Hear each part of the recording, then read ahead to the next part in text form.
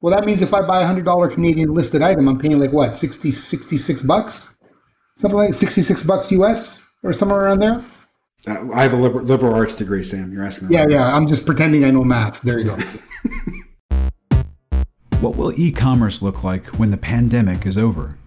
What does fast shipping mean anymore? And does anyone actually like returns? That's some of what we're going to figure out. This is Boxcast, a conversation about current events, culture, and e-commerce logistics. From Pitney Bowes.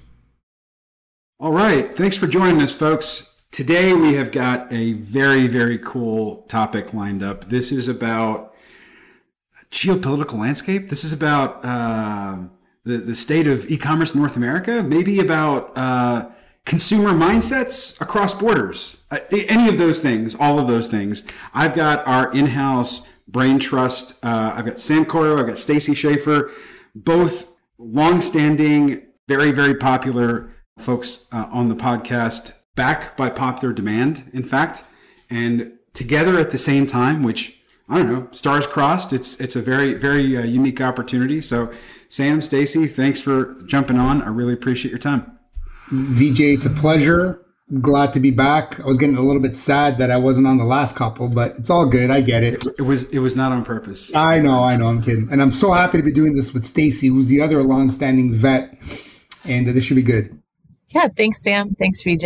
I am excited to talk with you both. I feel like we always have fun conversations about these types of topics.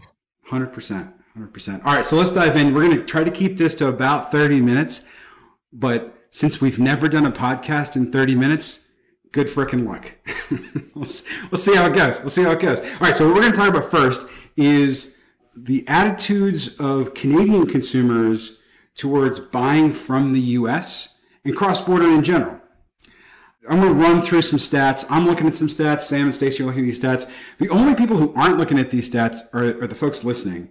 So sorry, we won't have a visual up while you're listening, but I'm sure we'll provide some links to some of our most recent content on this topic in the show notes. So click on the show notes links if you want to dive in deeper. The first thing that we asked about, and we did a consumer survey. This was in February for the Canadian Consumer Survey. And we asked, the first question was, compared to last year, how often are you buying products online from another country, any other country, and having the product shipped to your home? So in other words, a cross-border transaction, cross-border e-commerce transaction, direct to consumer. So shipping a small parcel across borders. 29% of Canadian consumers said that they were shopping cross-border more often. 23% said less often. That's a net 6% difference. About half of consumers have not changed in their cross-border buying behavior in the last year. Now, Sam, you are, last I checked my notes, still in Canada. And what are you seeing on that side of the border from a cross-border consumption standpoint? So yes, I still am in Canada when I can be, that is. This is a really interesting perspective from the data standpoint. And if time allows, we can go into a lot of different angles here, but this looks about right. I can speak with experience here. I'm not surprised by the more often piece. I'm not surprised by the plus 6%. One of the reasons for that is because we all know about the supply chain issues that we've experienced, all of us, no matter whether you're in the US or Canada or elsewhere. But the reality is, in some cases, some of the shelves are empty and they're still empty today.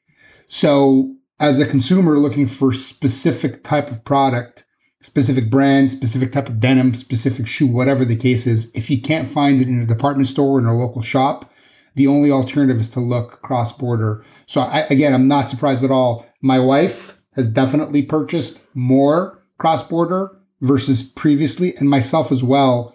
In fact, I've actually ordered a lot of marketplace stuff through international marketplaces because I just cannot find the inventory here in Canada. So it's pretty bang on, VJ, from a data perspective, and I'm not surprised at all by these metrics.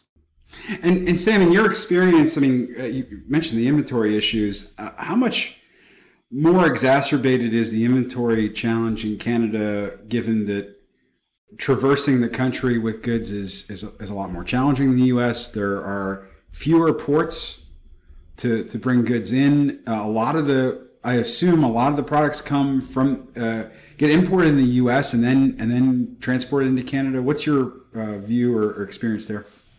Yeah, you're right. All of the above. I mean, we got the major ports over on the West Coast in Vancouver. To your point, though, a lot of the stuff that enters the country is either coming through one of the southern U.S. points on the west, Los Angeles, etc., and then they make their way up and then traverse across the country. We've also got the large port in Montreal on the St. Lawrence Seaway, so that is a vital corridor here. But with anything that's with all of the things that have happened in the last 12 to 18 months, there's pressure there. Not pressure in terms of the routes being clogged. It's just there's not enough inventory, and when the inventory does arrive, it gets distributed very quickly and gets consumed very quickly. You know, a couple of podcasts ago, I don't recall if it was a podcast or a client conversation. Is that how we're measuring time now, Sam? Like number of podcasts? Because that's okay with me. That's fine. No, it's perfectly fine. It's just, these things that I mean, they're in my heart, so I remember them all day, BJ. But I was having a conversation around one of the shifts that I was seeing. So, for example, going into a grocery store, there used to be lineups, and then all of a sudden the lineups started to appear at the dollar stores because the dollar stores had inventory, everything was cheaper. Well, guess what? My daughter just had a birthday party. My wife went to the dollar store. The shelves were empty. I mean, not empty to the point that there was nothing to buy, but empty relative to what you would typically see in a dollar store. I mean, so even dollar items and 50-cent tchotchkes are not making their way here. And to your point, VJ, I think it's heightened by the fact that we're a very wide country. The logistics network is not as robust as it is in the U.S. And it just takes a lot longer for things to go from east to west and west to east, and at a much higher cost, mind you.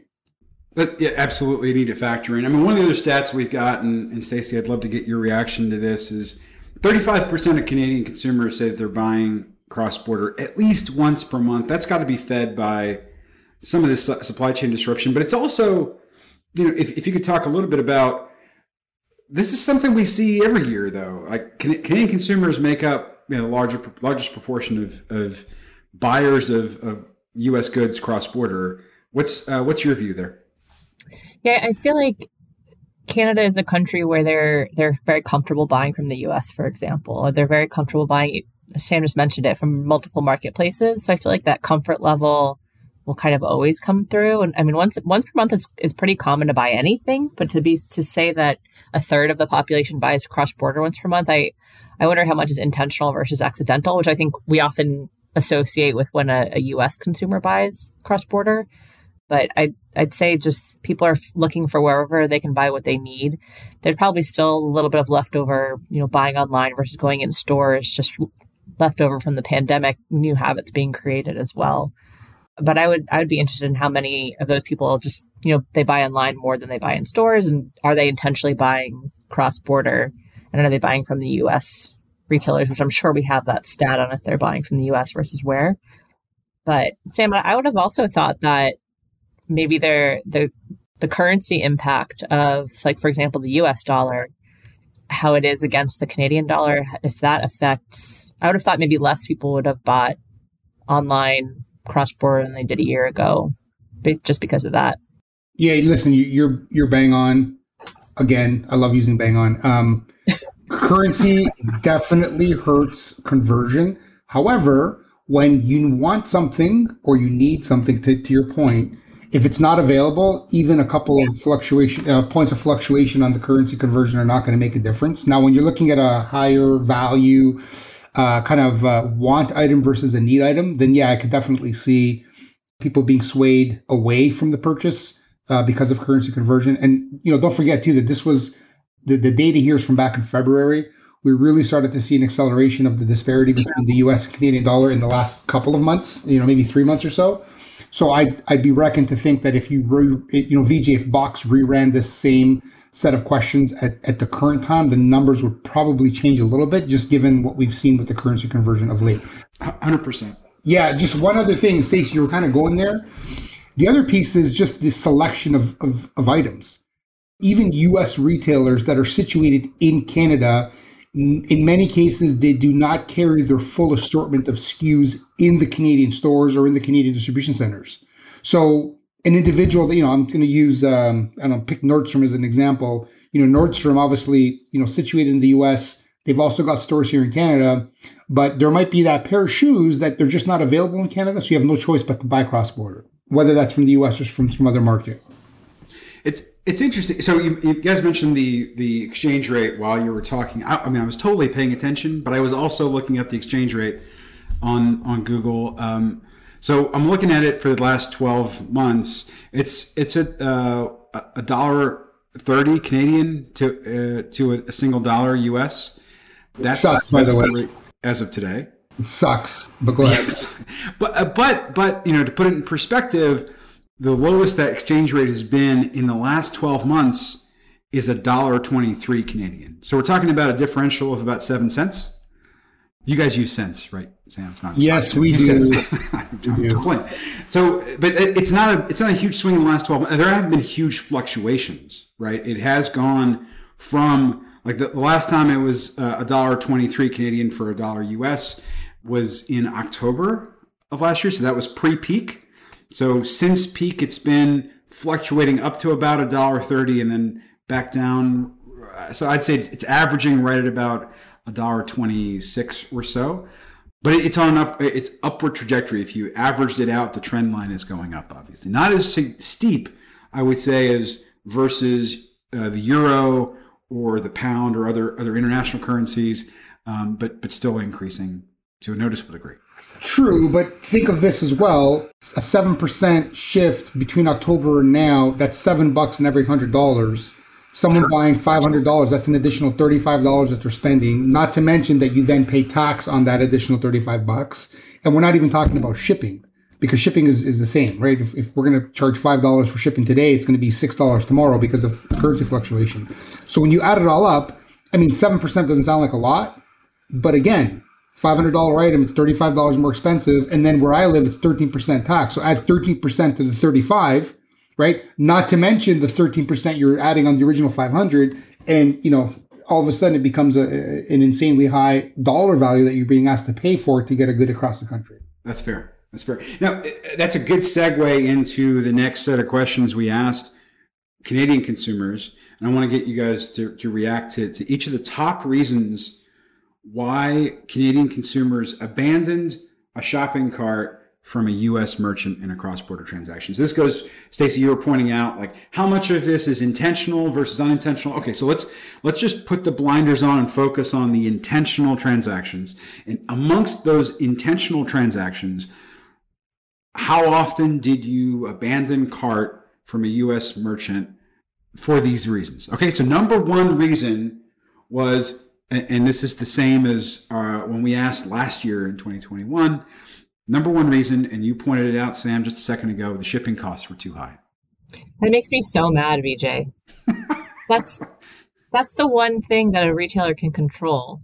Other than your product price, but you can control your shipping cost. 90% of people aren't going to buy from you because the shipping cost is too high. Like, reduce your price. I feel like we've been saying the same thing for years. For if you want to be successful in Canada, you have to treat them like they're, have the cost perspective of someone in the US, which is an expectation of free shipping or $5 shipping, which I think we get into as well as what is low cost. But it makes me so angry. and rightfully so. So would you assume that this is driven by a lot of U.S. merchants relying on express carriers? I think it's express carriers, perhaps. It's making assumptions about what they're should be able to charge. I think it is a little bit more expensive, obviously, to ship to Canada. You're shipping further. Let's say your facility you're fulfilled out of, Cincinnati area, and you have to ship to Toronto and Vancouver. Maybe you only have one shipping cost for the entire country, and you don't know how much it's going to be, where it's going to go. And I think that people shippers just take advantage of the fact that they think that they can charge more. Honestly, I don't think that they think about free shipping into Canada, and I think it's just retailers aren't paying attention. as much as they should to their Canadian shoppers. I could not agree more with Stacey. And, just to add on to the infuriation piece, what makes me even madder than what makes Stacey mad is when, look, I get why they do it, but a lot of them will try to turn it into a revenue generating engine, right? So, they'll have a rate card and they'll figure, hey, you know what? I've got a product that's not available there. They want it. They're going to pay double for shipping, and I'm going to pocket the 50% or I'm going to pocket the 100%, which is not right. And it does drive conversion away, unfortunately. So this is, you guys are talking about perception amongst U.S. merchants of how much should I subsidize? How much should I pass on to the consumer? What should I price shipping at? So we've got some data on this. Let me kind of jump to this. So the question we asked was, okay, so assume you're buying something for $100 US. At the latest currency conversion, that's $129 Canadian, 45 cents. So let's assume that's your basket value. How much would you pay for shipping in 1 to 3 days, 4 to 6 days, 7 to 10 days, and let's say more than 10 days? I'm going to focus in on 1 to 3 versus 4 to 6, because that's really but beyond 4 to 6, 7 to 10, you have a deferred option. That may be, your DDU postal option. But from a private carrier, that 4 to 6 is a good sweet spot, especially for Canadians living along the U.S. border, who can probably make a shopping trip to the U.S. if they needed to or planned ahead enough. So let's look at the responses, right? So the average Canadian consumer says $14 is how much they'd be willing to pay for 1 to 3 days delivery from the U.S. $14 Canadian. That's about 11%. 11% of the order value, right? When you baseline all this. I want to compare that to what U.S. consumers are willing to pay for an order from Canada, right? Just to show you, from a U.S. merchant's perspective, it's going to be biased towards U.S. sensibilities around cost of shipping, right? So 1 to 3 days from Canada to the U.S., a U.S. consumer is going to say that's $16 to ship, and it's 16%. In other words, of that $100 basket size. That means that the U.S. consumer is willing to pay more for 1 to 3 day shipping. And it's the same is true for 4 to 6 day than the Canadian consumer. Now, I'm going to throw out a couple of hypotheses. You guys, starting with Sam, tell me if I'm off my rocker. I think the first hypothesis is Canadian consumers shop cross-border more often and therefore comparison shop on the price of shipping. Hypothesis number one. Hypothesis number two is Canadian consumers are more likely to live along the border and are constantly weighing the value of shipping against how much is it going to cost me to just turn this into a shopping trip to the U.S. versus having to pay for shipping on this one order for this one item. Sam, am I off, or is that in line? No, you're in line. I would even add to it, if I could, on your first point, Vijay, that I feel like you mentioned Canadian shippers buy more frequently online cross-border from the U.S., I would assume, than U.S. from Canada. So I think that U.S., this sounds maybe very, basic, but to a U.S. shopper, I think buying from Canada feels more like an experience. Like they're specifically buying from a Canadian brand, like a Lululemon or someone. And so maybe you're seeking that out. Whereas it's almost more common for a Canadian shipper to buy from the U.S. And so your expectations are more along the lines of, I do this often, maybe I'm comparing often, I know the lower cost places to buy, I can find other places. Whereas if I'm an American citizen, or U.S., located in the U.S., I should say, buying from Canada, buying from a Canadian brand, I'm almost like seeking that out specifically. And it's more exotic purchase. Yeah, like perhaps this is a sub hypothesis of your first one. Right. But that's what I was thinking as well. Absolutely. Are American goods just so commonplace, Sam, in Canada that shipping doesn't have the premium it does? Or said another way, $14 for 1 to 3 day shipping, that feels almost domestic. It does. It's funny you mentioned domestic. I was going to mention something before Stacey provided that valuable piece of insight and feedback. I always like to make references to my dad. I'm going to make one right now. So my dad says to me maybe a couple months ago, he says, hey, if I lived in Saratoga, New York, and I ordered something from New York City, he goes, generally, what would the price be to ship it from A to B? And I couldn't give him an exact answer, but what I kind of told him is I said, if the distance in terms of miles is within the same zone, and I had to explain to him what a zone was, and then he got it, then you would pay the same, right? Because everything in zone 1, zone 2, zone 3, et cetera, it would all be kind of tagged with the same price.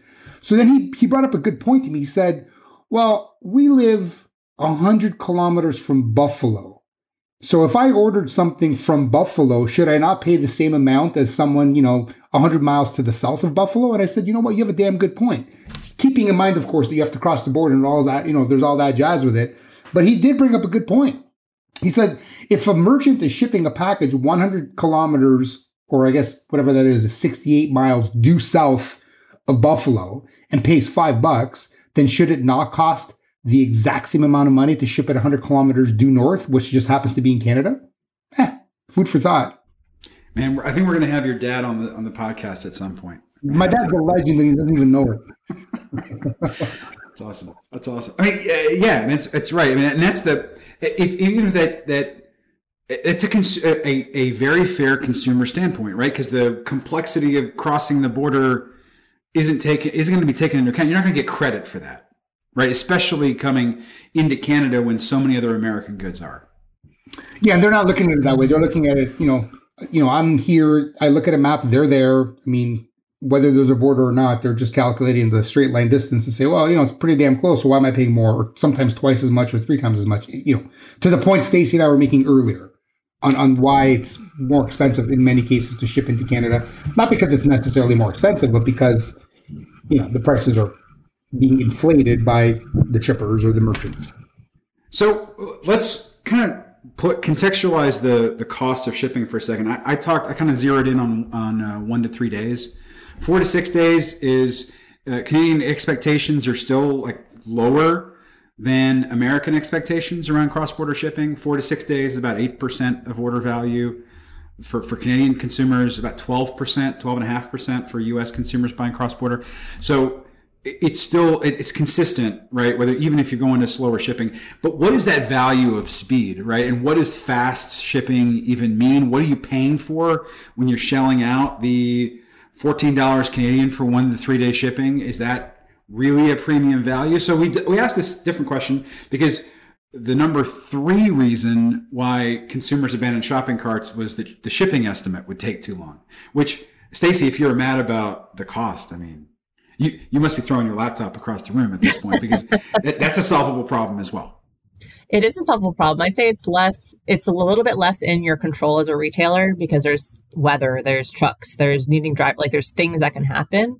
But at the same time, you're as a retailer, you're deciding who your shipping providers are. You should know there's other options than postal or whatever that take 8 days.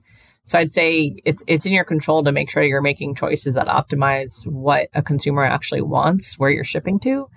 But yeah, I mean, 85%, these are just crazy high numbers of that. Means there's, just that many people that have not optimized for shipping to Canadians yet, which is wild. Is wild. And I want to get, Sam, your reaction to this next stat. We asked Canadian consumers in 2020 how they defined fast. In 2021, we asked the same question. And then this year, we asked the same question. And in successive surveys, that response has changed just a little bit. And it's not in the direction you would think. In 2020, the definition of fast was 2 days. That was the average response we got. And acceptable was about 7 days. So between 2 and 7 days, right, was like the band between fast and acceptable. 2021, that went from 2 days to 3 days. The max was still 7 days, right? Acceptable max. But the fast slowed down a little bit, right? And then this year, it went from 3 days to 4 days. The definition of fast was 4 days. So that has progressively gotten slower. Whereas in the U.S., we're seeing kind of more of a reversion to not quite back to 2020 levels, but getting closer and maybe even inching towards 2019 levels in terms of expectations.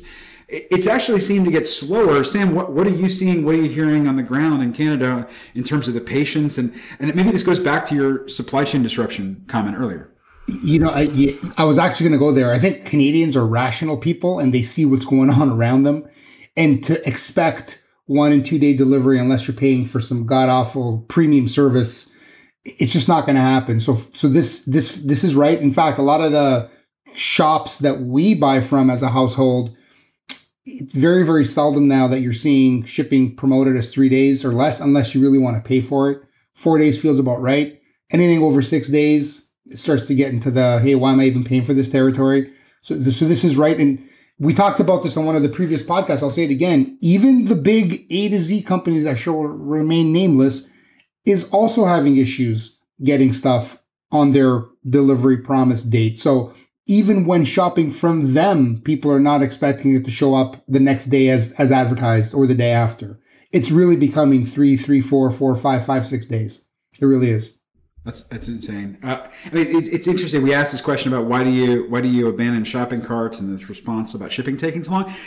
There's an increase of about 13% of consumers from last year to this year. 13% more consumers said that they were abandoning shopping carts because of slow shipping quotes, and that definitely speaks to what you're saying. So, last stat about Canada, and then we're coming up on 30 minutes, and we haven't gotten to the U.S. portion yet, which is classic Boxcast, right? But let's do one more on Canada, and then we'll switch over to the U.S.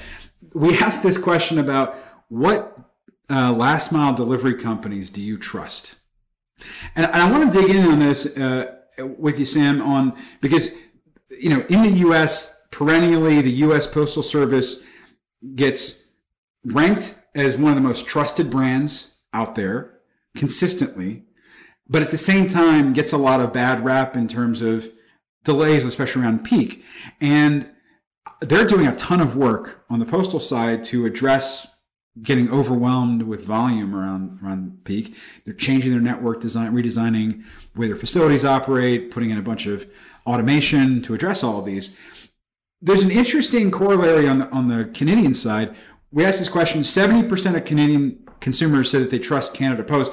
We know from shipping to Canada through a variety of last mile carriers that Canada Post can be one of the toughest from a reliability standpoint. Talk to us a little bit about what are perceptions around Canada Post? What are consumers' attitudes towards the Post in Canada? You love them and you hate them. Love them and hate them. They definitely have the ability to reach pretty much every address in the country, just like the USPS does in the US. But they come with their issues. Sometimes they're priced a little bit higher. They're a little bit rude, obnoxious, but ultimately they do deliver packages. Interestingly, I'm looking at the metrics here, and you have Purolator pop up in the top 3. Purolator is actually owned by Canada Post. So you've got this interesting mix here of 2 of the top 3 that are basically the same company, same Crown Corporation. There's another player there as well that does more like kind of B2B stuff. But not surprised. I mean, look, if you're living in the rural parts of the country, this is your only option, period. And if you live in urban areas like I do, there are several options, but Canada Post is just like it's like wearing the flag on your back, so people tend to gravitate towards it. One call out, and maybe Stacey, you add some color here. We work with 10 different last mile carriers into Canada, and the biggest reason is reliability and consistency of service in different parts of the country.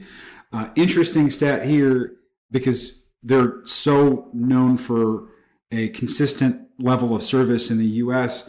UPS ranks 4th on the list of top trusted last mile carriers. That's a very much a role reversal from UPS's role in the U.S. Can you talk to us a little bit about the diversification of carriers into Canada and why that's so necessary? Hey, I think that's probably a little bit to do with familiarity. UPS and FedEx aren't as common in Canada as they are in the US because there's other options, as you were alluding to. So when you think about how to get a package somewhere reliably in a country the size of Canada, it kind of makes logical sense that there might be these regional players that are able to offer a lower cost solution to a certain part of the country. And so a lot of carriers like we, Pitney Bowes, are one where we'll say, okay, we know Canada Post delivers to every zip code, every postal code, every PO box, but maybe there's another option in this area or this suburb of Montreal or this smaller location. And so from there, you're finding maybe better cost, maybe better service, or just better reliability overall. Of if there's a slowdown because of volume and with one carrier, you can easily flex, or you want to be able to flex to another. And then if you can consolidate all those services under kind of one umbrella, like we do, then any shipper that uses you has that flexibility without having to actually do anything. So the main reason that we choose to identify different carriers to work with is what you just said, cost flexibility, so we can offer a more cost-effective offering to our clients, but then also just the flexibility and reliability of different carriers that allows you to have. I think everyone has these memories of being burned by Canada Post, which probably now 5 years ago or so, where they went on strike at peak. But people, I just mentioned it in a conversation with a retailer, and they're like, oh yeah, we know what you're talking about. We don't want to have any risk. So people just want to eliminate risk. A lot of US retailers are also used to 2020 holiday now. They got burned by their big provider. And so just in general, they're wanting also more flexibility and more reliability and consistency. And if you can work with someone that gives you that, and it's across different carriers, then you feel like you have a better solution for your shoppers than if you just relied on one carrier. That's great. That's fantastic. So let's shift a little bit. We're at the 31-minute mark. Let's talk about US. So Sam, this is your opportunity to rag on the stereotypical American consumer, right? But from a Canadian perspective, right? So I mentioned earlier in the podcast that about a third of Canadian consumers say that they buy from US brands at least once a month. At least once a month, right? You ask the same question of US consumers, and the ones that buy at least once a month is 17%. 17%, right? So it's half as many proportion wise. And so we asked this follow-up question. I think this is kind of funny, kind of sad, kind of funny though, that we took the top, this is something like 25 Canadian brands that sell online. And this is as ranked by the internet retailer Digital Commerce 360 folks. And out of their top 1,000, 2,000 brands, we took the top 25 that are based out of Canada and asked US consumers a simple question. Have you ever heard of this brand? If you have heard of it, have you purchased from them before? And the only Canadian brand that got anywhere close to 50% of US consumers even being familiar, let alone purchased from, was Lululemon, which to me, shocking that 52% of Americans say they've never heard of Lululemon, knowing that they were one of the top 3 or 4 brands aside from Peloton to become popular during the work at home craze. Sam, does this surprise you, or is this you're chalking it up to those damn Americans again? So I'm trying to bite my tongue here, VJ. For those that are editing this, you might have to beep this one, but I call on Lululemon and Canada Goose. Okay, I really do. Listen, you know my work entails travel to various U.S. cities. I've been to literally, every major U.S. city to see clients, etc. over the last God knows how many years. Every town I go to, every airport, every mall, every this, that, everyone's wearing Canada Goose. Everyone's wearing Lululemon. I just think that maybe they didn't hear the question right. They probably heard Lululula and they probably heard Good. That's what they heard. Because there's no way. These are 2 of the most prominent brands in the world, let alone North America. Everyone knows Lululemon. Everyone knows Canada Goose. Now, for the others on the list, VJ, although all the way down to Part Select, yeah, I could see that for sure. But Lululemon and Canada Goose, I'm sorry, I don't buy it. I just don't. No, I mean it's very surprising. I mean Lululemon, especially given they made a bunch of acquisitions in the space. They've been growing tremendously thanks to the pandemic's fashion trends. It's very surprising. Yes, very, very surprising. And then Canada Goose being the other one. I know that you didn't mention they're number 2 on the list, but every cold city I've been to in the U.S., there's at least one person out of every 5 wearing something Canada Goose. It's crazy. Now, how much of that you think is, a wholesale relationship for Canada Goose? More so, I mean, Lululemon's more digitally or vertically integrated. They've got their own stores. Canada Goose a little less so. They sell more through retail partners. Is that right? Yeah, but it still doesn't change the fact that everyone knows Canada Goose. Maybe I'm biased because I'm Canadian. I'm sorry. I think there might be some Northeast bias there, Sam. I don't think everyone knows that. I mean, I live in Florida, and I only know about Canada Goose because I used to live in New York. I would have no idea who that was otherwise. The Lululemon thing is crazy to me. Right, there you go. Okay, maybe you're right on the Canada Goose piece. Maybe, but still. I mean, yeah. Yeah, but that's what I was saying about earlier, though, VJ, where I feel like if you're buying from a Canadian, and I would actually bet if you asked the people that knew what Lululemon was, if they knew that Lululemon was Canadian, they would not have known that. You should have asked the question, do you know what yoga pants are? And they'll all say, yes, we do. Right. Yeah. Right. But I do think that is, if you're buying specifically Lululemon, you're already at a higher price point. You're potentially willing to pay for shipping because there's no other way to get Lululemon, like to get those fancy leggings. You kind of have to buy from them. So you're victim to whatever they're going to charge you for in terms of shipping. For sure. My 12-year-old pretty much only buys from Lululemon, and my wallet is like aching. I say she's very lucky, VJ. Yeah. I treat myself with Lululemon leggings. Listen, VJ, I know that we're way over, but since you mentioned that, I got to say it. So my wife used to buy from one of the other companies that's on your list, Aritzia. Aritzia is also known for leggings. Now, they're about half the cost of a pair of Lululemon leggings. And what I found was that she was going through multiple pairs of these things every year. So one day I said to her, well, why don't you try a pair of Lululemons? And she said, well, I don't want to spend that much money. It's crazy. I can buy two. I said, well, just try it. So I took her out and she ended up buying a couple pair. Several months later, she comes back to me and says, you know what? You were right, because yes, I spent more money on the leggings the first time I bought them, but they're lasting 3-4 times as long. So in the long run, she's probably not going to buy as many pairs, and she'll probably save money by buying Lululemon. So that is a pick there for Lulu. Very good quality for sure. I mean, I don't personally know because I don't wear them, but at least what my wife tells me, they're kick ass and they're worth the money. So, there you go. There's my Lululemon story. That's a great one. That's a great. Sponsorship. Sponsor. This podcast sponsored by. I think what's also indicative, and again, I'm just going to draw comparisons back to our conversation about Canadian consumers, is that there was no reason for cart abandonment internationally for U.S. consumers that affected more than 29% of U.S. consumers, right? So the 29% said that they frequently abandon carts because they can find plenty of products domestically. Not a surprise coming from a U.S. consumer. Every other reason, shipping costs, product price, slow shipping, everything else was a smaller proportion of consumers than that. Which implies, I think, going back to the thread that Stacey, you were mentioning earlier around just not intentionally buying from international retailers that often and kind of just tripping over the international transaction by accident more so than intentionally seeking out. First off, don't even know who the Canadian retailers are to seek out, right? as we just pointed out. And then second, once you have found a retailer, not realizing it's a cross-border transaction in many cases, because many of these retailers already have a U.S. presence or cater so well to the U.S. market. Or it's that they're intentionally buying, and whatever it costs, they're just going to make that payment.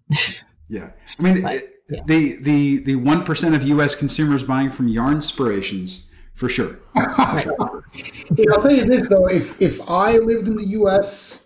today and was paid in American dollars and had an opportunity today to buy a product for Canadian retail listed price, like the price that I as a Canadian consumer pay, I would buy it because I'm getting a discount because of the currency conversion. I would literally buy it. So I'd be interested to see over time, BJ, if the number of transactions and propensity to abandon drops off as the U.S. dollar becomes stronger and stronger against the Canadian dollar. Because that's a great call out. Yeah, I mean, like what did we say it was today? $1.34. Well, that means if I buy a $100 Canadian listed item, I'm paying like what, $66, something like $66 US or somewhere around there.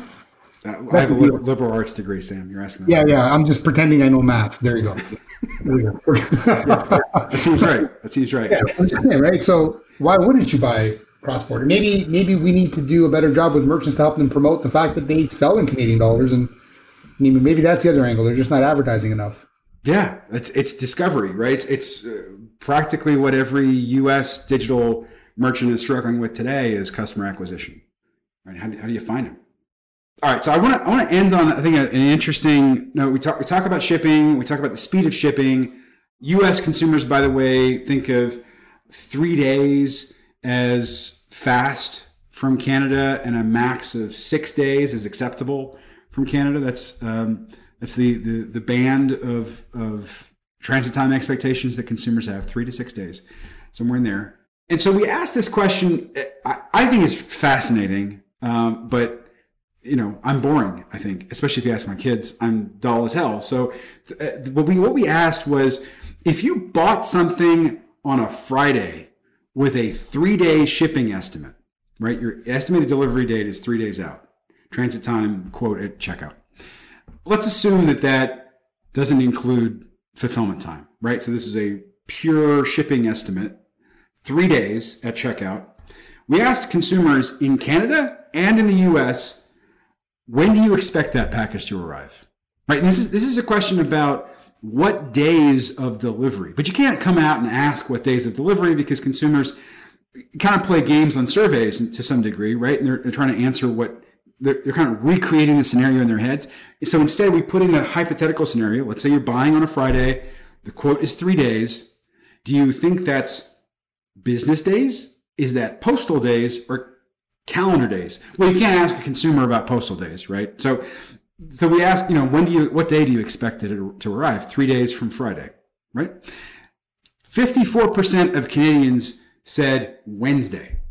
They expect it to arrive on Wednesday, which means nothing happens over the weekend. Shipping happens on Monday, and the third day of delivery is that Wednesday, right? That's the expectation. 28% said Tuesday and 18% said Monday. U.S. consumers, by comparison, right? And we didn't ask about cross-border or domestic. This is just, if you get quoted 3 days, what does 3 days mean? 40%, it's kind of a tie, right? 40% of U.S. consumers said Tuesday, 39% or 40% within the margin of error said Wednesday. So they're evenly split between Tuesday and Wednesday, whereas Canadian consumers are squarely on Wednesday. There's no shipping over the weekend. Saturday doesn't count. Sunday certainly doesn't count, right? Whereas U.S. consumers think of Saturday as a delivery day, and so it counts against the 3-day estimate, and therefore roughly a little less than half of consumers said that Saturday, Monday, Tuesday, that's the 3 days of delivery. Saturday, Monday, Tuesday. And then another 40% said Monday, Tuesday, Wednesday. That's your 3 days. So I thought that was fascinating. Again, ask my kids, I'm dull. What do you guys think? Do you think is that different than expectations? There's such a difference in is Saturday a delivery day or not between U.S. versus Canadian consumers? Yeah, I think it's a really interesting piece of information because of what you can do with it. So one thing that I find is it echoes Sam's point of Canadians are more understanding people. They're giving us until the Wednesday to ship it or to receive it. But it also tells you could be setting up yourself for failure if you just have something called 3-day shipping at checkout. Your customer is going to start getting disappointed 39% or 40% of the time on Tuesday if they're in the US. So it kind of, to me, leans in on maybe you should put a date there so that you're not setting yourself up for failure. You're not under delivering, over promising without even meaning to, just because of people's interpretation of what 3 days means. So I thought that was really interesting. And then, but 3 days is fast. Okay, well, is that Tuesday or Wednesday? Is 3 days of fast? So I think I also am boring, but I also think that's interesting because of kind of what you can do with the information, but then also the difference between the U.S. and Canadian shoppers. Stacey, I like that on the setting expectations and not disappointing. I think you're onto something there for sure. And then VJ, just to provide a comment, prepare to have your dull mind blown. But when I read the question or the statement, even before I looked at the results, my mind immediately said Wednesday as a Canadian.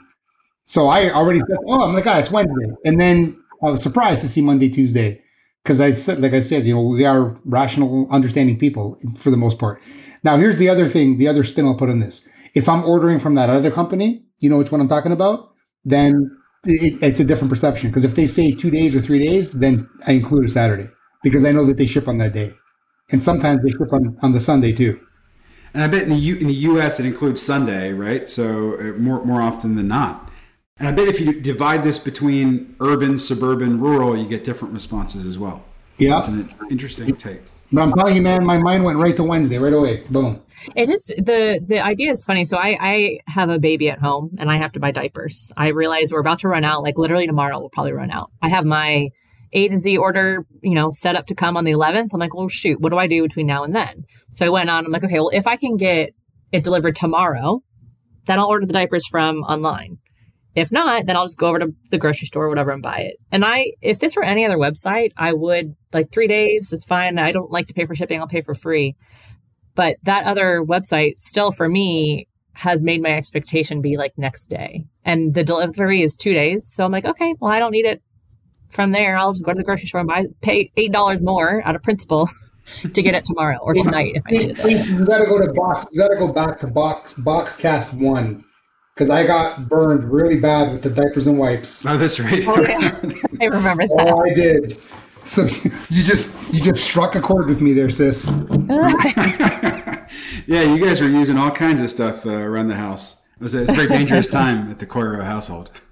Yeah, for sure. That's wild. All right, cool, guys. We are at time. No, we're actually 17 minutes over time. So thank you. Thank you for upholding the reputation of Boxcast of never keeping within 30 minutes, despite our team's best hopes. Thanks, everybody, for listening. Really appreciate it. If you want to learn more, there's links in the show notes. There's also an awesome couple of episodes we've done with Sam and with Stacy, separate episodes around cross-border expectations and Canadian consumer expectations, going back earlier in the pandemic. This is our latest data, and we're coming up with some new data here in a couple of months, so stay tuned for that, and more to come on Boxcast in just a couple of weeks. Thanks a lot.